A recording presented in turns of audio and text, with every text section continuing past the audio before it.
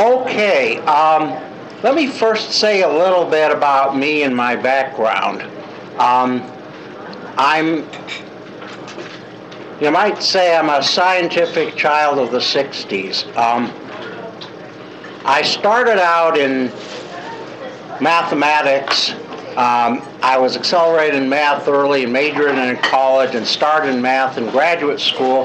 And I also had a father who was a research biologist, biochemist, MD, and so very strong science background.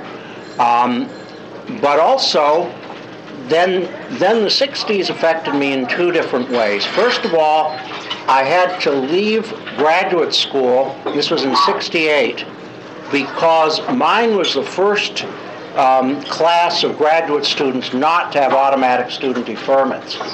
And through family connections, I was able to get 2 years public health service at National Institute of Health. So it was a biological setting in which I met some neurobiologists. Plus, I decided, with everybody wanting to make their field relevant, I wanted to make math and science relevant. So the connections to psychology via the brain seemed to be the best way to do that. So I ended up getting a degree that's officially applied math, but it really ties in to understanding of the brain. And I've been doing computational modeling, neural networks for a long time. I was president of the International Neural Network Society for a year. And recently I've supplemented that with also doing some experimental psychology, particularly dealing with decision making. But it's this kind of work is where I was trying to head all this time, connecting it to social issues and giving a sense based on who we are as people, our biological nature, what that says about social issues. And the handouts I gave you are pretty much the same as what I've got on the slides, except condensed a little bit. So you can sort of semi-follow the slides through the handouts. Okay, that's my website. I've got some non-technical stuff as well as technical stuff there.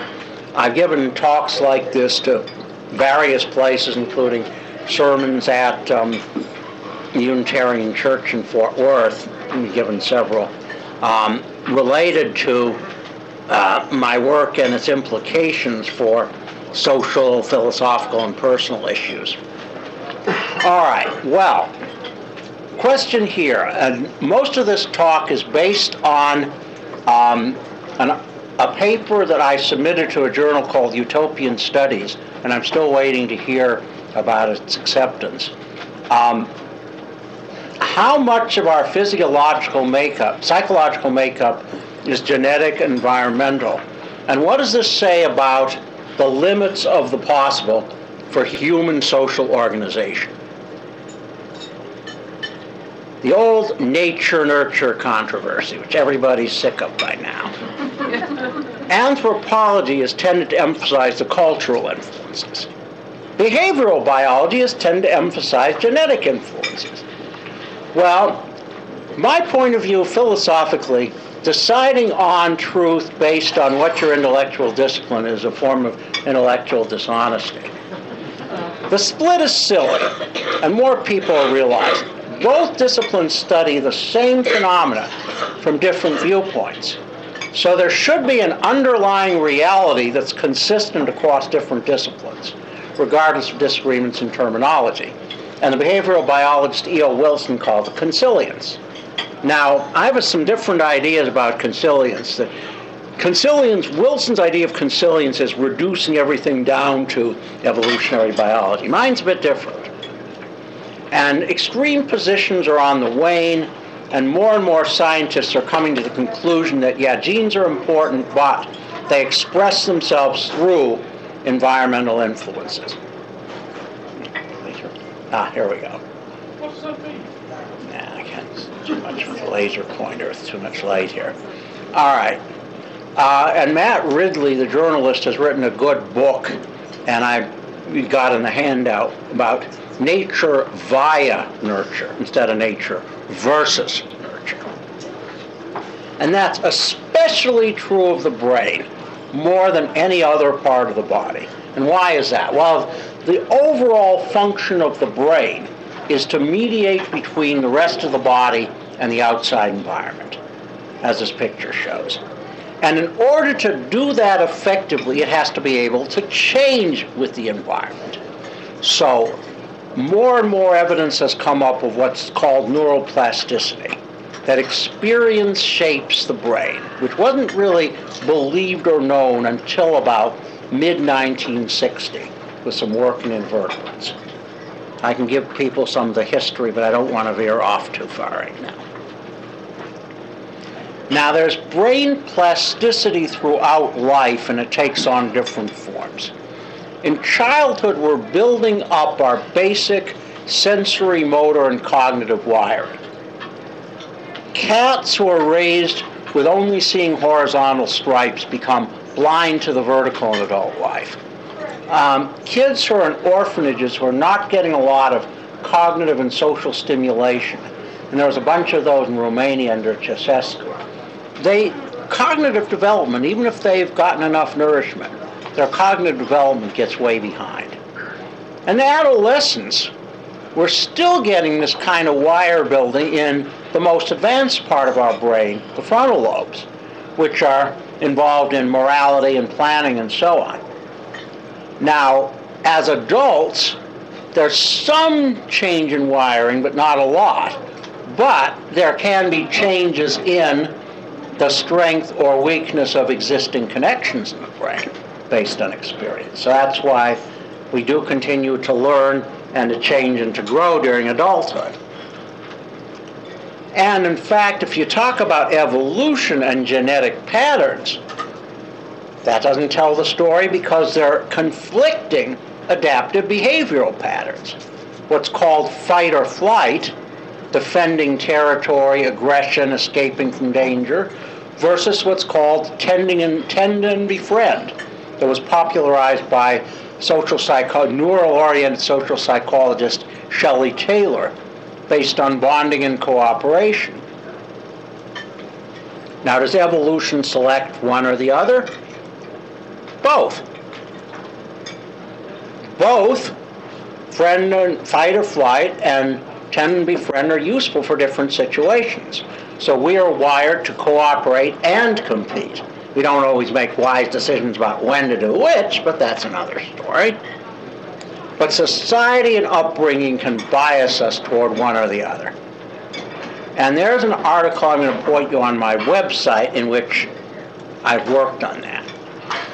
My co-author, you may have heard her name, Brianne Eisler. She's author of several books, of which the best known is Chalice and the Blade.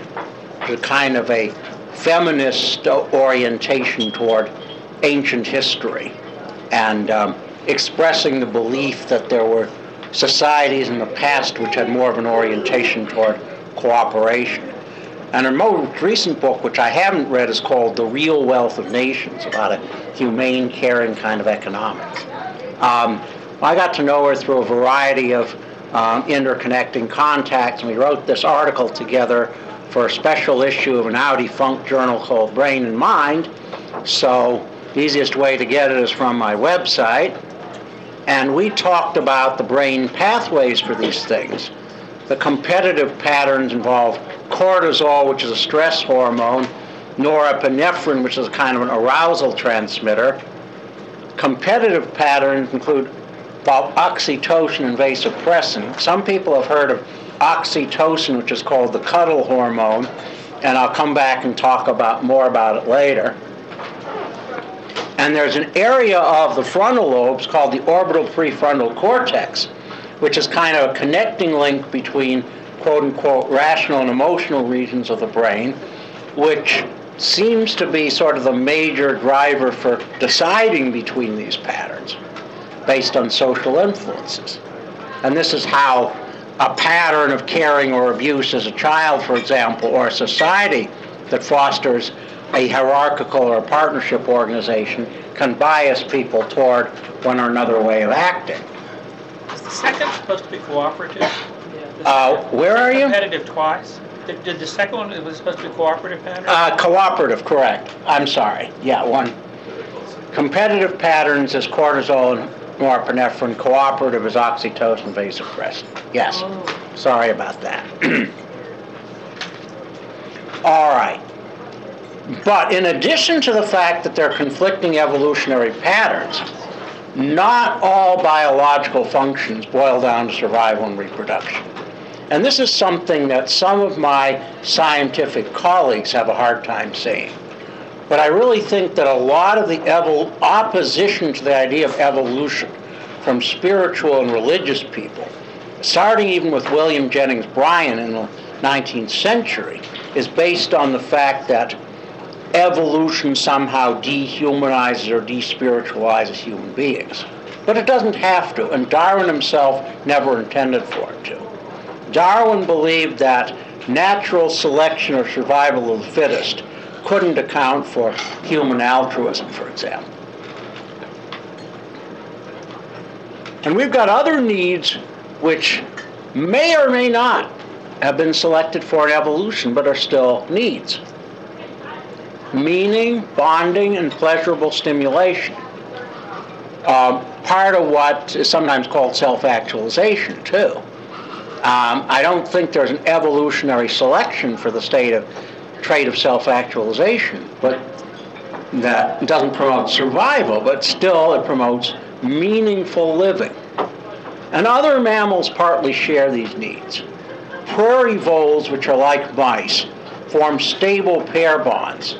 Oxytocin and vasopressin are involved in that, which both parents nurture offspring. And animals can seek and work for stimulation that just gives them pleasure, but has no survival or reproductive value. And Harry and Margaret Harlow, in an article in Scientific American, wrote about infant monkeys that were removed from their mothers, given a choice of two artificial mothers, one made of wire and providing milk, the other made of cloth and not providing milk. And some of you know, even though they grabbed the milk, they just sort of took the milk and ran from the wire mother and really spent their time with the cloth mother. And the moral is that the real mothers are just as important for hugging and physical stimulation as they are for food.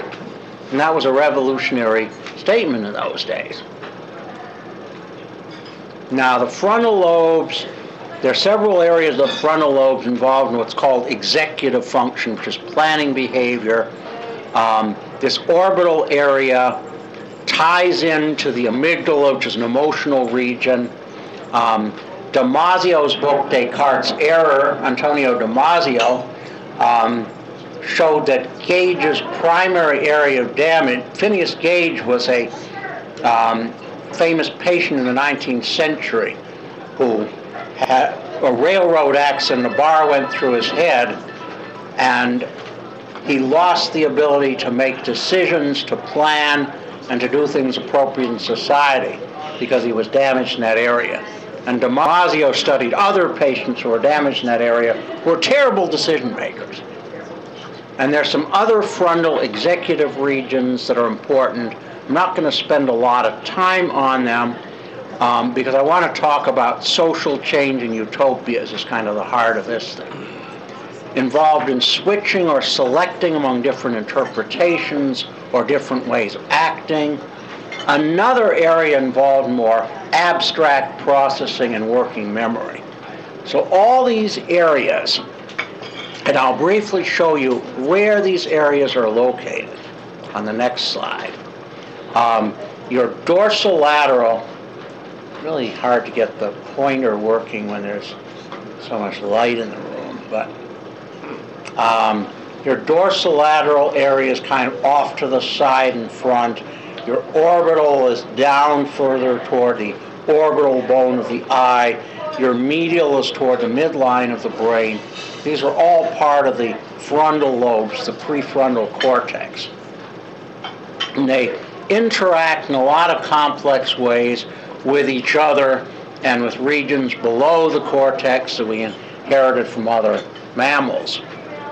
And these are all involved in different ways of forming rules about what actions to perform and what actions not to perform. Okay, so I'm going to talk about rule formation.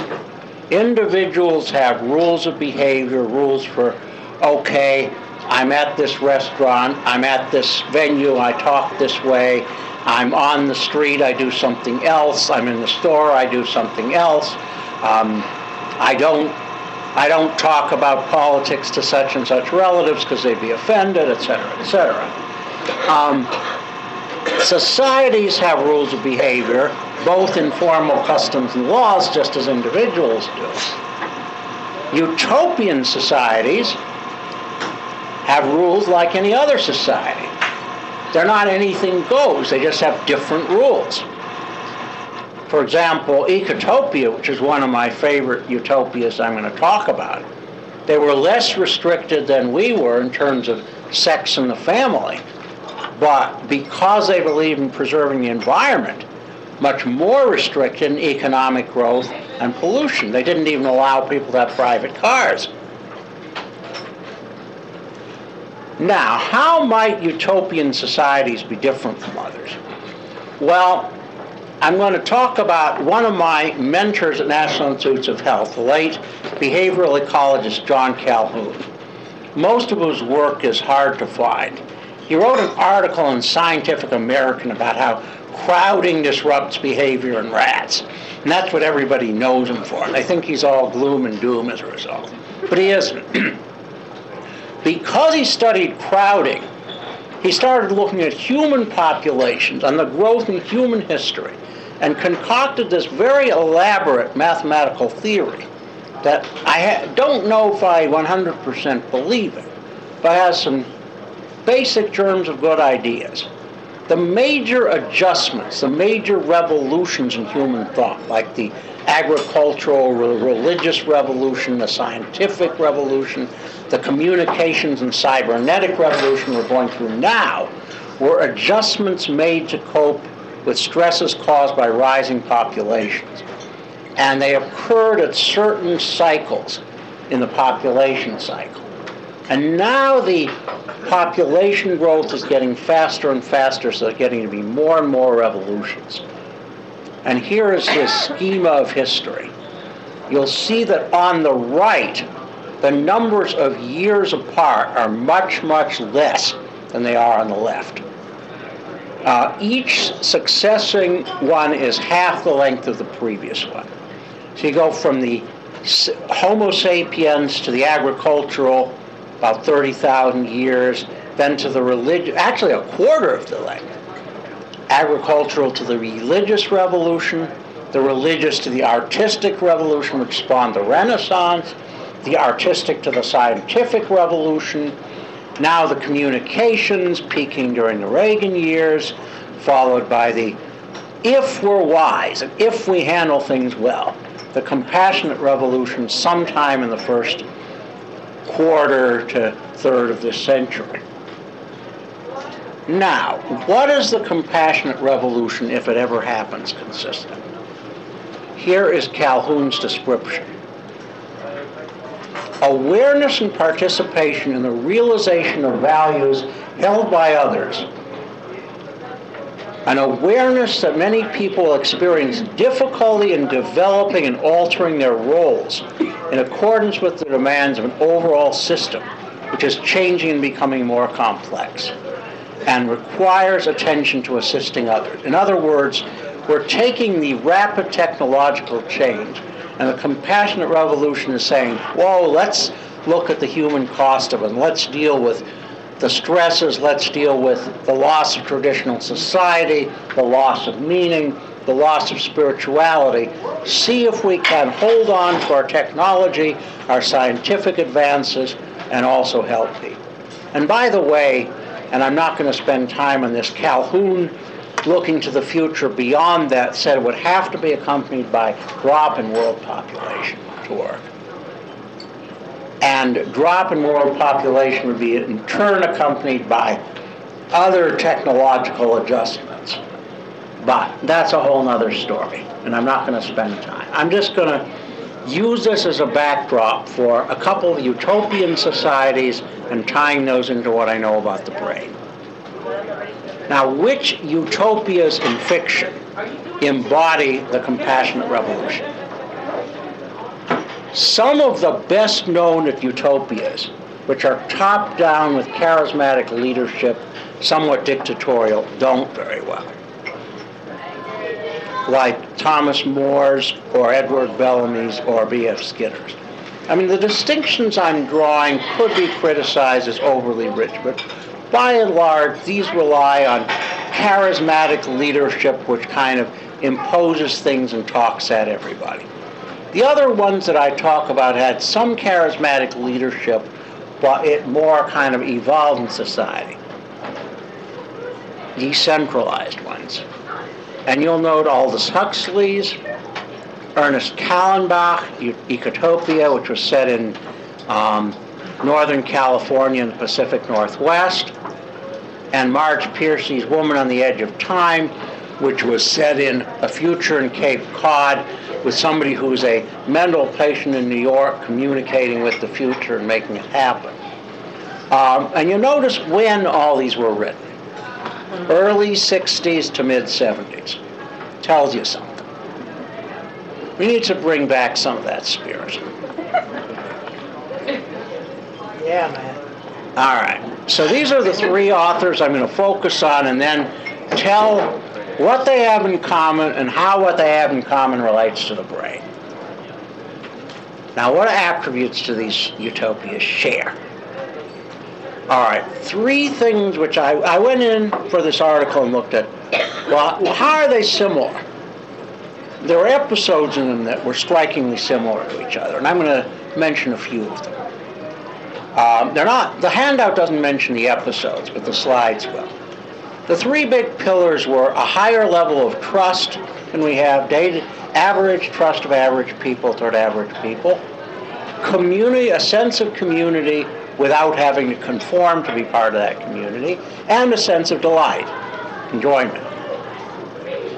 There's other subsidiary features which are supportive of that, and which I'm going to spend most of the rest of the talk on. Child rearing that's oriented toward independence, larger and fluid family units, not the tight nuclear family we have, emotional openness, conflict resolution oriented toward mediation rather than winning or losing, gender equality, and what I broadly call democracy of creativity. And democracy of creativity means, first of all, even though you have great artists and scientists, you also have a wide range of people creating that are accepted.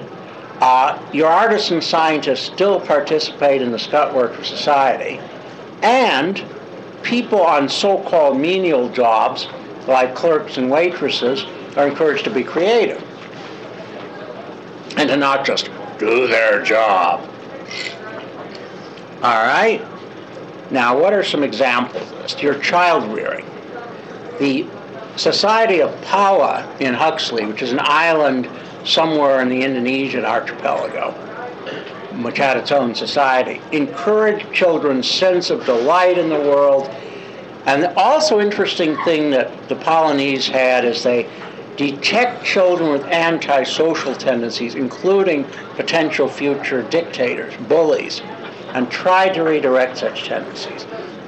Tragically, one of those children got kind of diverted by contact with, he was kind of the child of a princess from a nearby country and the Raja, and the nearby country had too strong an influence on him, and that kind of scuttled the society toward the end. That's sad. And then in Callenbach's Ecotopia and Piercy's, there's a town called Mattapoisett where she had it, and that's a real town on the Cape, but this was like in 2137. You have school children participating in the business of society, learning by doing, as well as being in the classroom. You know, it's not child labor. It's sort of like they learn by doing as well as learning in the classroom. Your family units. The Polynese have what's called a mutual adoption club. And children can, anytime they're sick of their parents, they can say, okay, I'll go to this other family within the mutual adoption club for a while. Ecotopia, similarly, people live in these large units they call families. Some of them are attached to common enterprise. Like the narrator was a visiting American reporter who eventually settled there, and he was in a family commune devoted to journalism. Now the narrator asks a boy whose mother was gone for a week if this made him lonely, and he said, "Why should I be lonely? Everyone else is here." Emotional openness. All these three novels have a visitor from the outside world. And each novel, the visitor experiences culture shock with the intense emotional expression. And it's particularly strong in Paula, where this Englishman who's lost trying to get to one of the other islands, the first Polynesian person he encounters is a young girl, and she hears him say, well, he encountered the snake when he was getting there, and she asks him to work through his feelings about the encounter with the snake, and that disconcerts him no end. But eventually he, as well as the narrator in Ecotopia and the woman mental patient in Woman on the Edge of Time, eventually find the openness refreshing and really get used to it. And I'll show an example of Will Weston, the narrator in Ecotopia, and what he got to like. Conflict mediation. Ecotopia, a restaurant customer complains that his scrambled eggs are overcooked.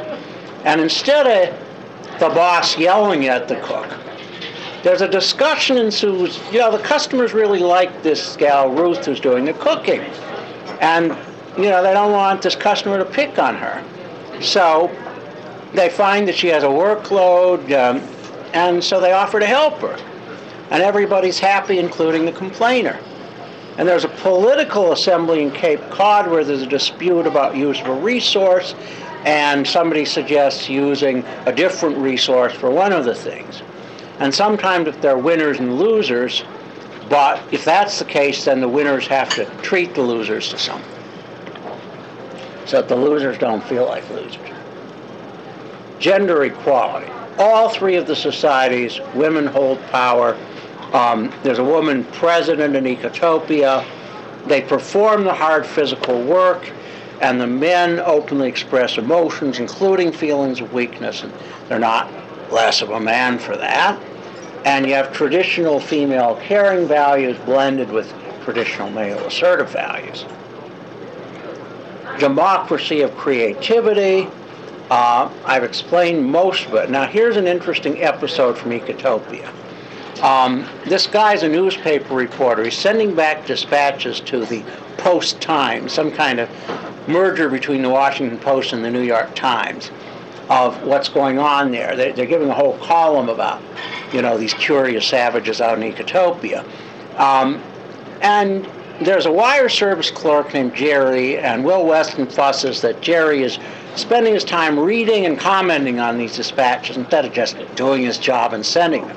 But eventually, the wire service clerk imagines he falls in love with a woman in Ecotopia. And he imagines being back in New York and trying to call her, and they're saying, sorry, we can't complete that call. No diplomatic relations. And he says, well, Jerry would know that the call was important, and he would route the call through Timbuktu if he had to. So he's learned to appreciate a wire service clerk who doesn't just do his job.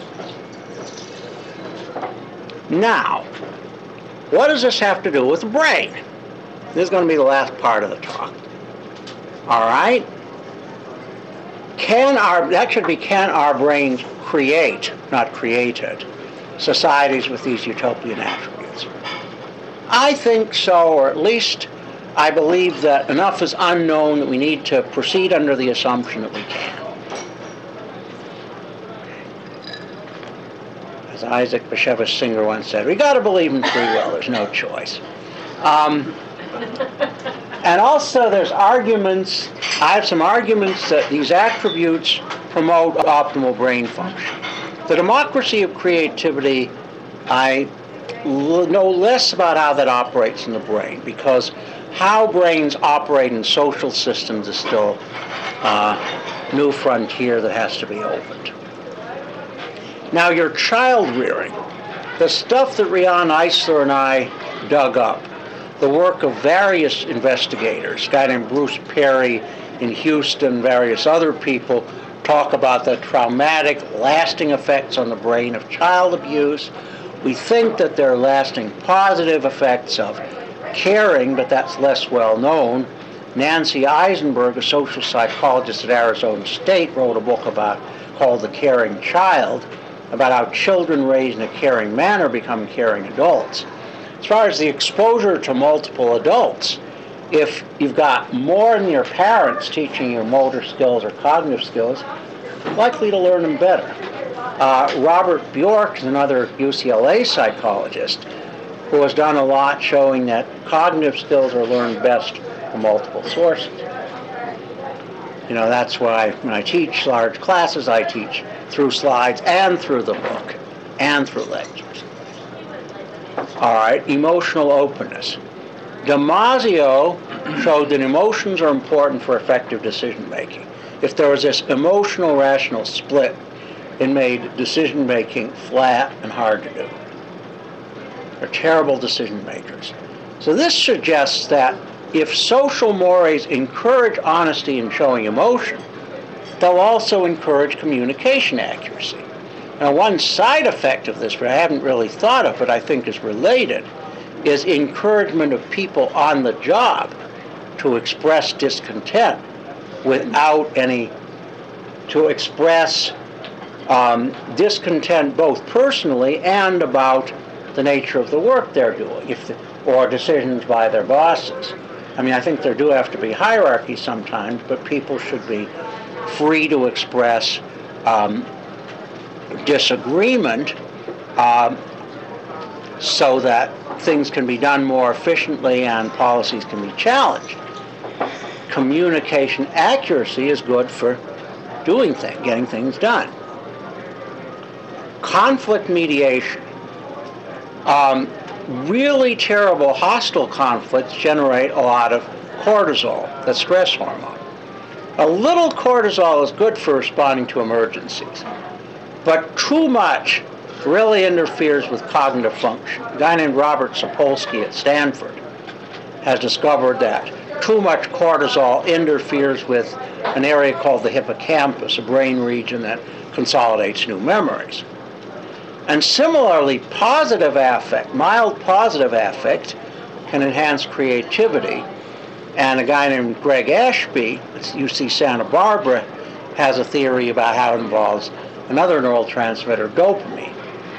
And you can get positive affect from successful conflict resolution. Gender equality, the effects of oxytocin. Now, oxytocin and vasopressin are two closely related hormones, and one of them is more tied into female hormones and the other to vasopressin. But it turns out that this lab at University of Maryland found that really both are necessary for pair bonding in both sexes. And so that oxytocin and the kind of bonding that Shelley Taylor developed is not an exclusively female thing, even though she sometimes wrote like it should be. And in humans, oxytocin administered intranasally seems to induce trust in both sexes. Oxytocin, by the way, is a hormone that doesn't stay around in the body for a long time.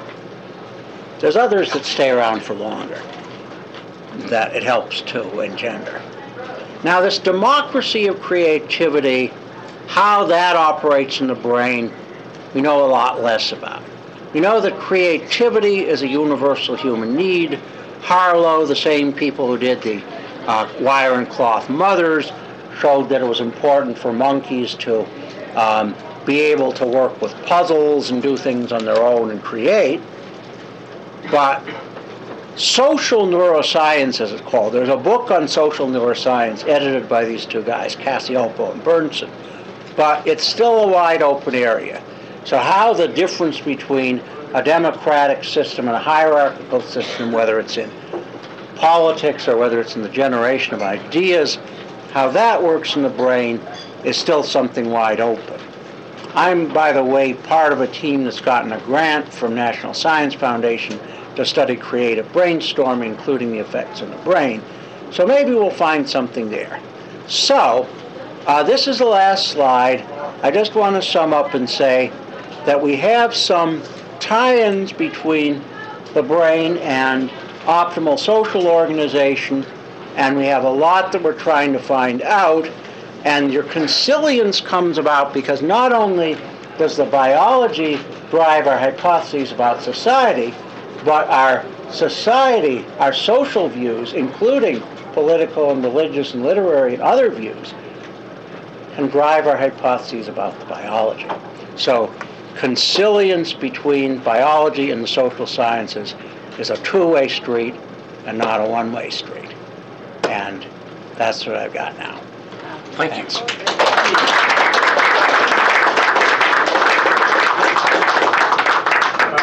Okay, now we have question and answer. So try to keep your question to like 1 or 2 sentences, please. No sermons, just a question. Some people really get going. Yes, over there. Over here. Back before World War II, the departments of psychology and philosophy in universities often occupied the same space. And I was wondering, what is the level of study of psychology here? What does it have to say to philosophy? To what extent are values constructed by psychology? To what extent are values necessary to develop trust? Does philosophy have a role in developing trust? How does society develop trust? Okay. This is the philosophy, the organization, and the questions are appropriate. Yeah. All right. First of all, I would not say that science of any sort creates values. Science tells you how to achieve values. From my math background, I know the difference between axioms and theorems. Science, for the most part, gives you theorems. Axioms have to come from values or axioms. So, yes, philosophy, I guess part of your question is motivated by the fact that over history, as natural sciences become closer, it's more and more encroached in the territory of philosophy. But I don't think it's going to occupy it altogether, because there's always going to be people deciding what the good is or what the true is. Now, I do think that what psychology can tell you, psychology combined with the neuroscience, the current scientific psychology, can tell you is that there is a kind of natural tendency toward certain values in human beings. But the science, the psychological science can't in and of itself tells you this is good and that is not good. But it can tell you where people have a natural tendency to believe certain things are good. Although, of course, a lot of what science comes up with is statistical things with individual differences. But even so, I think it can tell that. But it can't tell you what your values are supposed to be. It can tell you more about what kinds of institutional arrangements, for example, will help you achieve your values. It can tell you what kind of political system, economic systems, churches, families, and so on may help you achieve your values. It cannot tell you what your values are. Okay, let's get one over here. Yes, I have a question about these utopias. It seems to me if you are going to develop trust between people, you have to have fairly small groups, because once you get bigger and bigger groups and they don't have face-to-face interactions and don't know each other, the natural tendency is to split into competing groups, and then you organize confrontations and warfare and things like that. So these utopias work, I think, pretty well if you have small groups and if they're in a fairly affluent state, so there's no great stress and no competition for the resources there. So I wondered if you'd thought about the size of the groups involved for this sort of arrangement. Well, I mean, in order to achieve any of this kind of thing, we have to have small groups. And it's interesting that Ecotopia split off from the United States. It seceded. And one person in Ecotopias that made some comment about, we have this kind of kinship with other small countries like, Sweden, Norway, Austria, and so on. And I'm inclined to think this country's probably too big, and we might, and some of the other large countries, China even, might have to split apart to achieve this. Now, typically what happens in these utopias is you do have these small units, but you also have long-distance communication with other small units elsewhere. So the primary group is these very small units, but you also have connections elsewhere, and people travel and know about other groups elsewhere.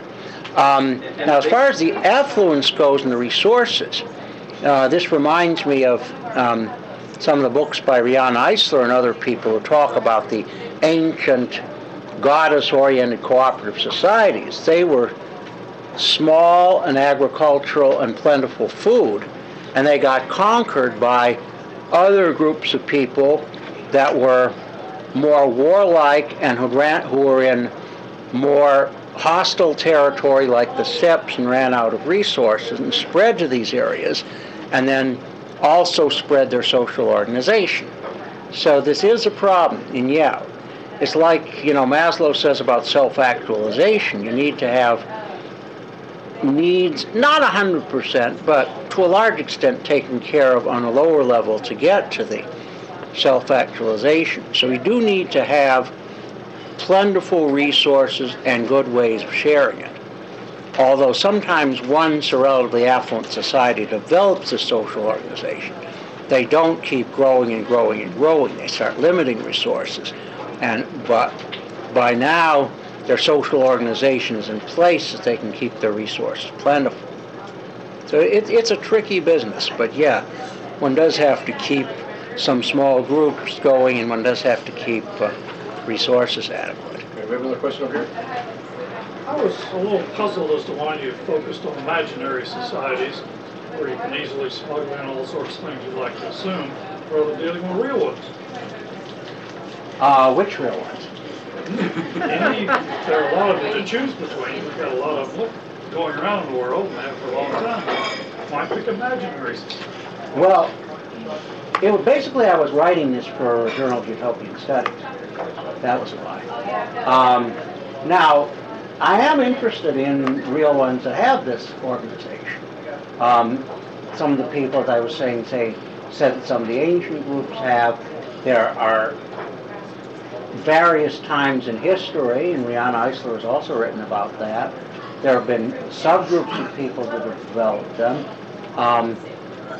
I'm interested in people societies that break away from the assumption that everything has to be hierarchical, competitive, dog eat dog, some with winners and losers.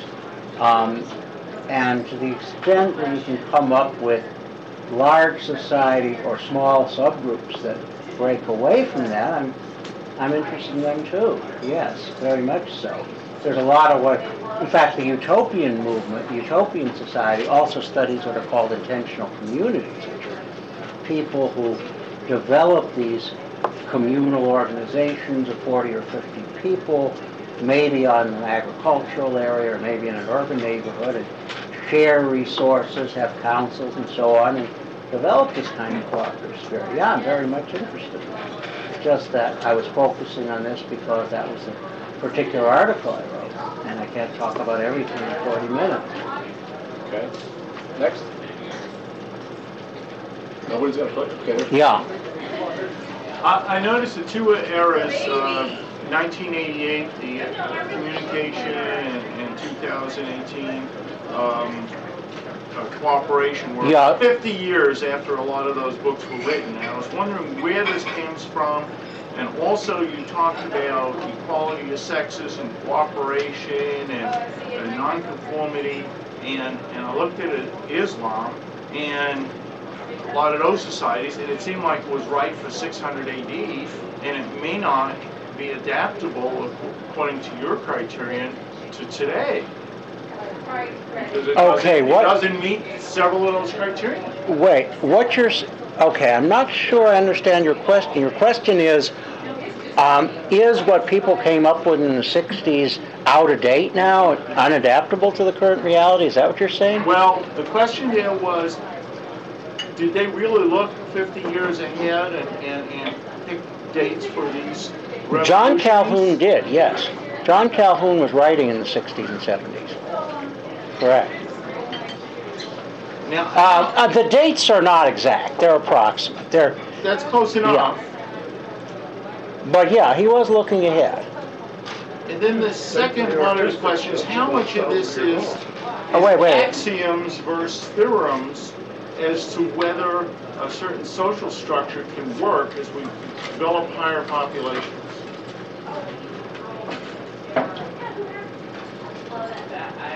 Well, these are adjustments. These are adjustments that people make. Higher population. Okay. What happened in Calhoun's schema is that as population grew, the number of interactions between people grew as the square of the population. The number of satisfying interactions grew as the population. So the ratio of satisfying to frustrating interactions gradually got smaller. So what Calhoun said is that we cope with this by changing the rules of the game, by changing it so that we can cope with the rising population. We developed these communications to cope with the rising population. Now we're going to have to develop these compassionate things to cope. We're going to have to get out of our traditional shell, my society, my religion is good, yours is bad kind of shell. Tribalism, but still, bring people together in order to cope with the stresses caused by communication. So the revolutions were, in his schema, a reaction to the rising population. And the notion was, we've got a range of possible interactions. The brain doesn't limit us to, we can only do certain things. Human nature is very, very, very plastic. And so the faith is, it has not been proved to the contrary, so we have to keep going as if it is, that it can be shaped in this direction. How much of this is in the math, the theorems, and how much is the axioms and the values? Well, it's both. It's both. It's partly, yeah. I mean, I guess you could say that the faith is an axiom. That's right. But until there's been a theorem that proves it's impossible, people are better off going and working for it rather than giving up. My view. Yeah. Okay, go ahead. It seems to me that you can't have a large-scale society without trust, and therefore technology without trust. You can have trust in the small group, but if you don't have rule of law and trust in that rule of law, then how can you build a society that can build skyscrapers or rockets? It doesn't seem possible. Yeah. So what's your question? Well, the question is, if you say the trust is inherent in these small groups, but it seems to me that it's inherent and far more important in a larger group. Or what do you think? And obviously these three cultures are small. The cultures are small, but the people work within small cultures, but they still have communication with beyond the small group that they tend to be with and work with. There is a lot of these are not Luddites. These are people who still have high technology. They communicate across long distances with other people who are living similarly to them in other places, typically. Interesting, I haven't had any women ask me anything. David, you have a question? Yeah, my question is kind of along the same lines. I mean, there are those who say there are, we're kind of trending globally in terms of information, economy, environmental issues that's necessary to kind of cooperate in some concerted manner all over the world. If we've got these small communities kind of all doing their own thing, what's the structure to confront global issues? Yeah, and that whole slogan about think globally, act locally. And in fact, some people have talked about the tension between local stuff and global stuff. Benjamin Barber, I think his name is, he's a, what department he's in? Maybe political science at Rutgers. He's written a book called Macworld versus Jihad. And jihad doesn't necessarily refer to Muslims. It refers to any small group of people holding on to local traditions. Macworld refers to sort of the big corporations imposing uniformity. Now, the compassionate revolution in these kind of utopias is going to need to be a blend of both. Excuse me, needs what? Yes. What did you say? Needs to be a blend of Okay. Needs to be a blend of both the traditional society and the local culture and the high technology and, broad culture. That's interesting. Just as a side thing, Calhoun distrusted crowds. And I have there's a reporter in Washington who's come to visit me who's gotten enamored of Calhoun's work and shares this disgust of crowds. And there's a guy who grew up on a farm in Montana. But my growing up in Chicago and New York, I see the value of liberal, open attitudes coming out of big city settings. So we need this kind of mixture and how to go about it. Like each utopian society, a lot of it was set in San Francisco, but San Francisco looked a little more countrified than it does now. But you still had sort of the urban values, the cosmopolitan values, but you also had these, small farm, intimate values too. So you have to have some of both. Another question? In the current political situation, right, the $900 billion looting is what I would consider the spending of the government for the more, it's compassion. That's how it's being sold, right? We have to do this, print the money or borrow the money or do whatever, for those people who have lost their jobs. Certainly George Bush was the compassionate conservative, right? So in light of, all the money that's been spent or all the actions that are going on now, George Bush with the Medicare prescription plan, that was compassionate, sold that way. Do you not think we're doing what you propose or what these other authors propose? Well, I think the current stimulus plan, I don't know how it's going to end up. It has some potential. Getting Senate and House to agree is going to be tough. So I don't know where it's going to end up, or how much of it will have to be gutted to get it to pass. But it has some potential, and bringing people who need work to jobs that need to be done for the good of society is sort of a win-win thing. And a lot of people have been advocating green technology. Tom Friedman has a whole book about that. So those kinds of things are win-win. And I'm still somewhat even though I wasn't alive at the time of the New Deal, I'm still an unreconstructed New Dealer. The WPA things and the things where they got artists going. I like that kind of stuff. You're doing things that are good for people, and you're putting people to work at the same time. You're not making make-work jobs that'll get somebody rich. So, I'm for that. Now you're some of the compassionate conservatism actually is a disguised form of trickle down, a disguised form of, soaking everybody else to enrich the rich. But so I'm not too wild about that. But I also, the one way in which I've broken from sort of traditional liberalism is I don't believe in handouts. I believe in social programs that people are involved in. I don't believe in just handing people things. I believe in giving people the opportunity to do things for themselves. Saul Alinsky was a social organizer in Chicago, and there's a group in Tarrant County that's patterned after that. And there's probably groups here in Dallas that are too. So yeah, that's sort of where my blend of conservatism comes in, is I don't believe in just sort of the government doing things for people, but government money and opening things up can help people do things for themselves.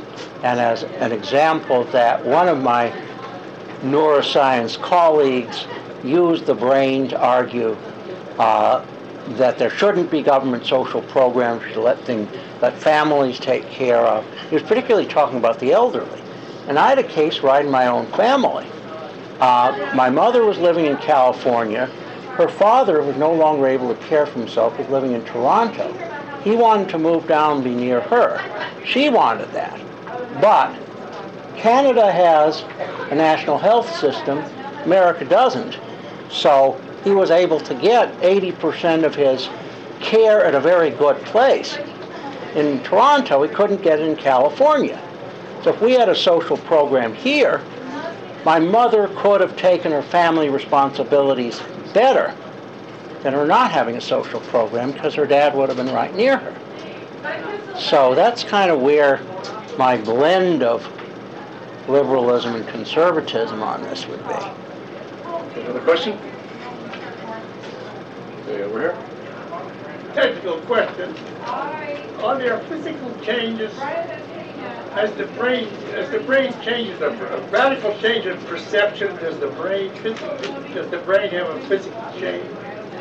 Does the brain have a physical change? What do you mean by physical?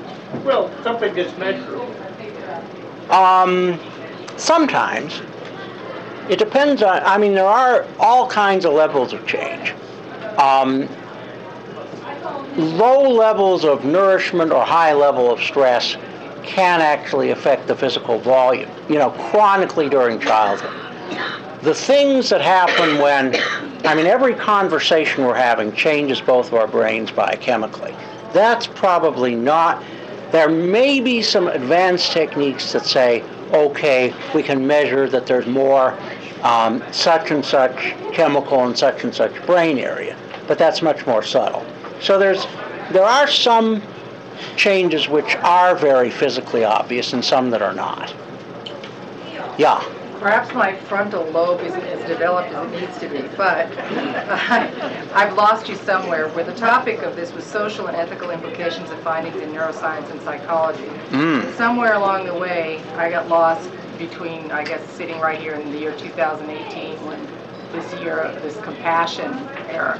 How do you propose then, from current patterning in brain teaching, or like you said, the brain connections is influenced by environment, how in 12 years from now, or however long it is, because it's 14, help me out here, I'm great at math, how are we going to get to the age of compassion if you're saying that it's only in a small test tube societies like in Madrid, New Mexico, or in the island up in the Puget Sound, where they have these microcosm societies? Then you tell us that the world size has to reduce. Okay, well, nobody knows how. All right, these numbers of years are not absolutely sacred. Kelvin may not be a perfect prophet, but we need to move in certain directions, and really, a lot of what I've been doing, I see as getting arguments from neuroscience for what I would want to do anyway. It's not that we go in with chemicals and change people. It's that we see that humane policies and helpfulness to people and non-punitive environments and democracy of creativity and these social interactions as we're structuring them, I argue, make our brains work better. So it's a kind of constant positive feedback between the biology and the society. We can't separate what's social, what's biological.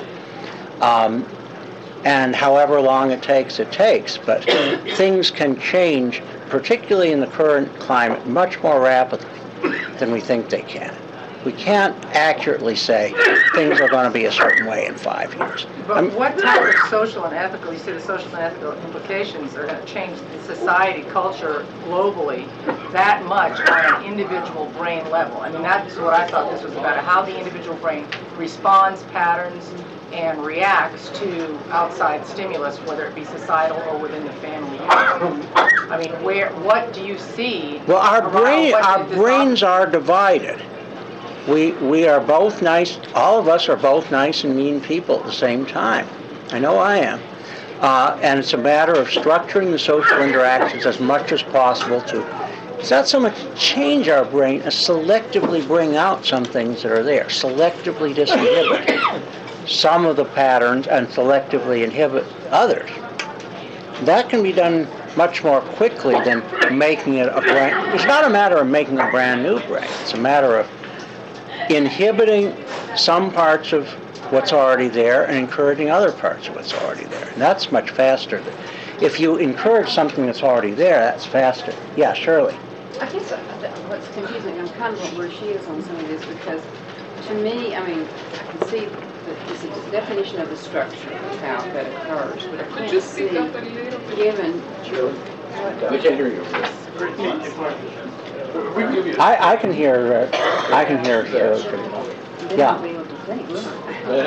Okay. No, I mean, to me, I mean, when you look at humans, I mean, like, some of the things you're describing are good descriptions of what can happen or does happen. But I'm like she's saying, I don't see humans on any timetable ever shedding the things that have made our history so destructive and creative at the same time. And I can't see that, even though we understand far better than with science now how the brain actually comes to some of these decisions and with all the hormones, you know, how some things occur, knowing that, it's like a dead end still, because you can't, even if you came out of, like he's saying, philosophy, or you came out of religion, or you came out of any just good nurturing whatever as a parent, that or society or whatever, within the groups of humans, the propensity to fail on putting all that good stuff together is still more than just a description, just as much as a religious description is. Okay, we don't shed it, but we can. We don't shed it, but we can work with it and try to control it. And I feel that we get more mileage out of believing the power of self-fulfilling prophecy, which is something that I'm not totally sure what the brain mechanisms are for, but the power of self-fulfilling prophecy tells me that if we believe, to the extent that we believe that change is possible, that makes it more possible than if we believe it's impossible. But then on a broader scale is where I find, I mean, I would tend to think that people who believe that, such as yourself, would be people who automatically do that. Whereas if I think of Carl Rove, or if I think of Dick Cheney, I can't see them surviving that. I don't, that's, what drives out-and-out sociopaths is I think I agree with you, those two people are. Something I don't know. We're all over. Cheney and we're all over. And so we have people who can see a better way of being. Now, you know, Huxley had, of the three writers I wrote, had the best handle on that, but we try to take these people in childhood, you know, see if they're going to develop in certain directions and try to get them somewhere where they're not expecting to prosper in society by using their bullying. Now, you know, discouraging bullying in schools is one thing. I mean, I remember when I was a kid, bullying in schools was just thought of as part of a territory. And I even went to good, expensive private schools, like the same one Obama's kids went to in Chicago. They're still bullied. They're still accepted as just par for the course. But nowadays people are saying, well, it doesn't have to be. There is this nature, but we can control it. We can say that certain behaviors aren't okay. And this is part of the reason why I point out that some people misread these utopian societies as anything goes or lack of rules. They're not. They have rules. They're just different rules, different methods of control.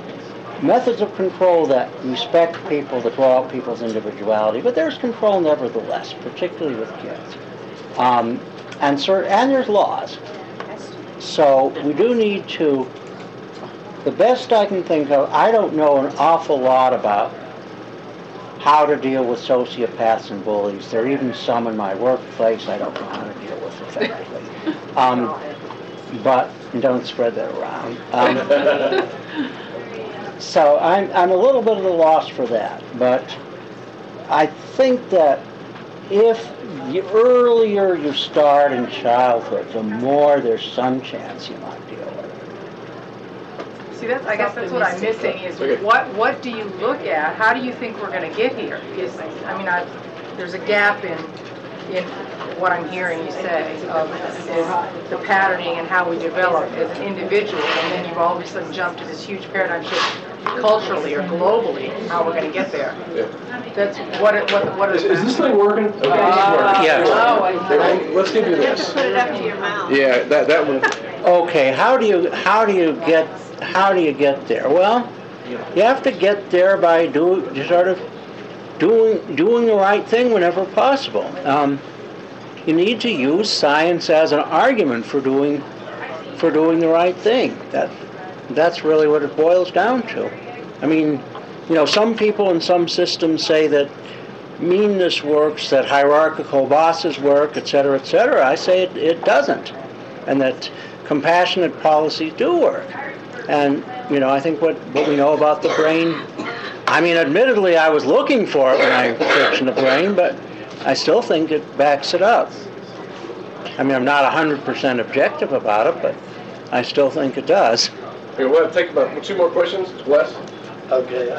Microphone? I've got a pretty loud voice, so I hope the audience will forgive me, and I hope you will forgive me, but when I saw that, this is a not very esoteric question.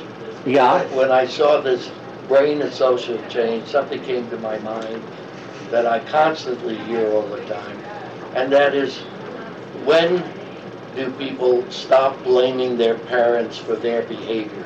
How long does that take? How long it takes them to learn how to take responsibility. Okay, so really, I wondered the connection, because what I hear so much is people say, well, my parents set my brain and I'm that way for life, and therefore I have no responsibility for life. Well, no. You don't buy that? No, of course not. You mean people have to take responsibility? Okay, thank you. I'm saying that parents, schools, churches, and society as a whole all have effects on our brain. And they last, but some are reversible and some are not. That's all I'm saying. I'm not talking about blame or anything like that. Okay, one more question back here. I want to recap briefly and just make sure that I understand the situation properly. So, there are sociological factors which will influence token individuals and affect them on a biological level, such that it will affect their brain pathways in the sense that it'll will have a tendency to produce certain chemicals more so, and consequently their behavior will go in that way. But at the same time, there's a genetic predisposition to act in certain ways which will influence the sociological tendencies. Right. Then what you're saying also is that the idea is, it seems as though, you basically have a culture that's kind of rooted in a certain kind of pattern until it has to respond to some environmental change on a broader scale. Basically, for instance, there will be some new technology introduced, or there will be some people increase in population of just, not necessarily one population, but multiple populations which are competing for resources, which in turn will cause cultural developments in one way or another. So basically, it's stuck until then. So you have wait a second. Saying it's stuck implies that any society at any time is uniformly one thing. Saying it's stuck, I would disagree with stuck. That's too simple. What I mean is just not necessarily stuck as in there's no change. I'm not saying that's absolutely static. I'm just saying that you don't have any major revolution.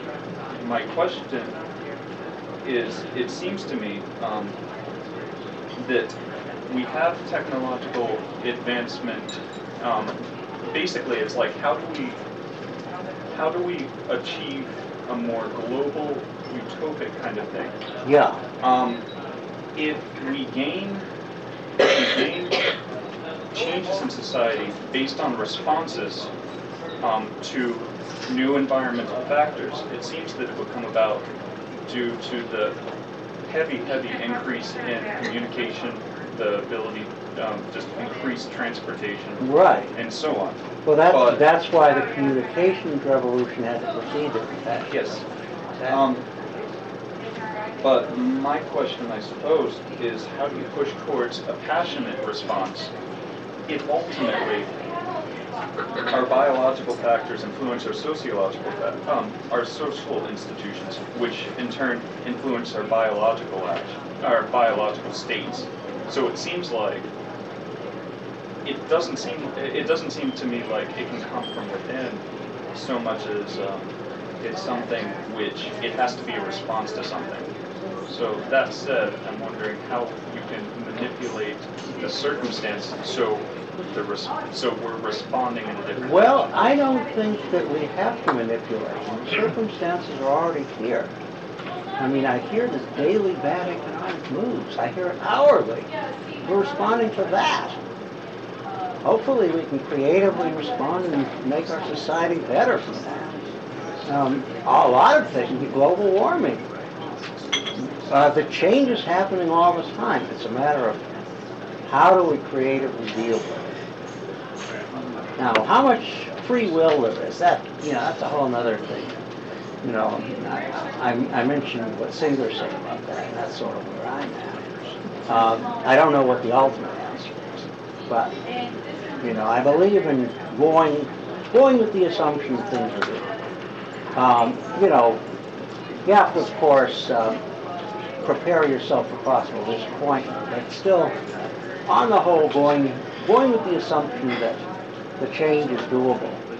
You're more likely to do more of the right things than if you don't. Than if you just get cynical and say, our biology is too limited, blah, blah, blah. And I really think, the object lesson for anybody who studies the brain, anybody who studies behavioral patterns, is how non-uniform, non-unitary it is, how much individual difference there is, how much contextual change there is within each person, how much there are species differences, regional differences, etc. How deucedly complex the whole system is. So it's far from really limiting and constraining. Okay, we're out of time. It's show appreciation for professional work.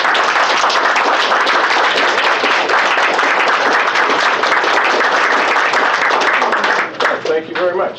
Thank you for inviting me.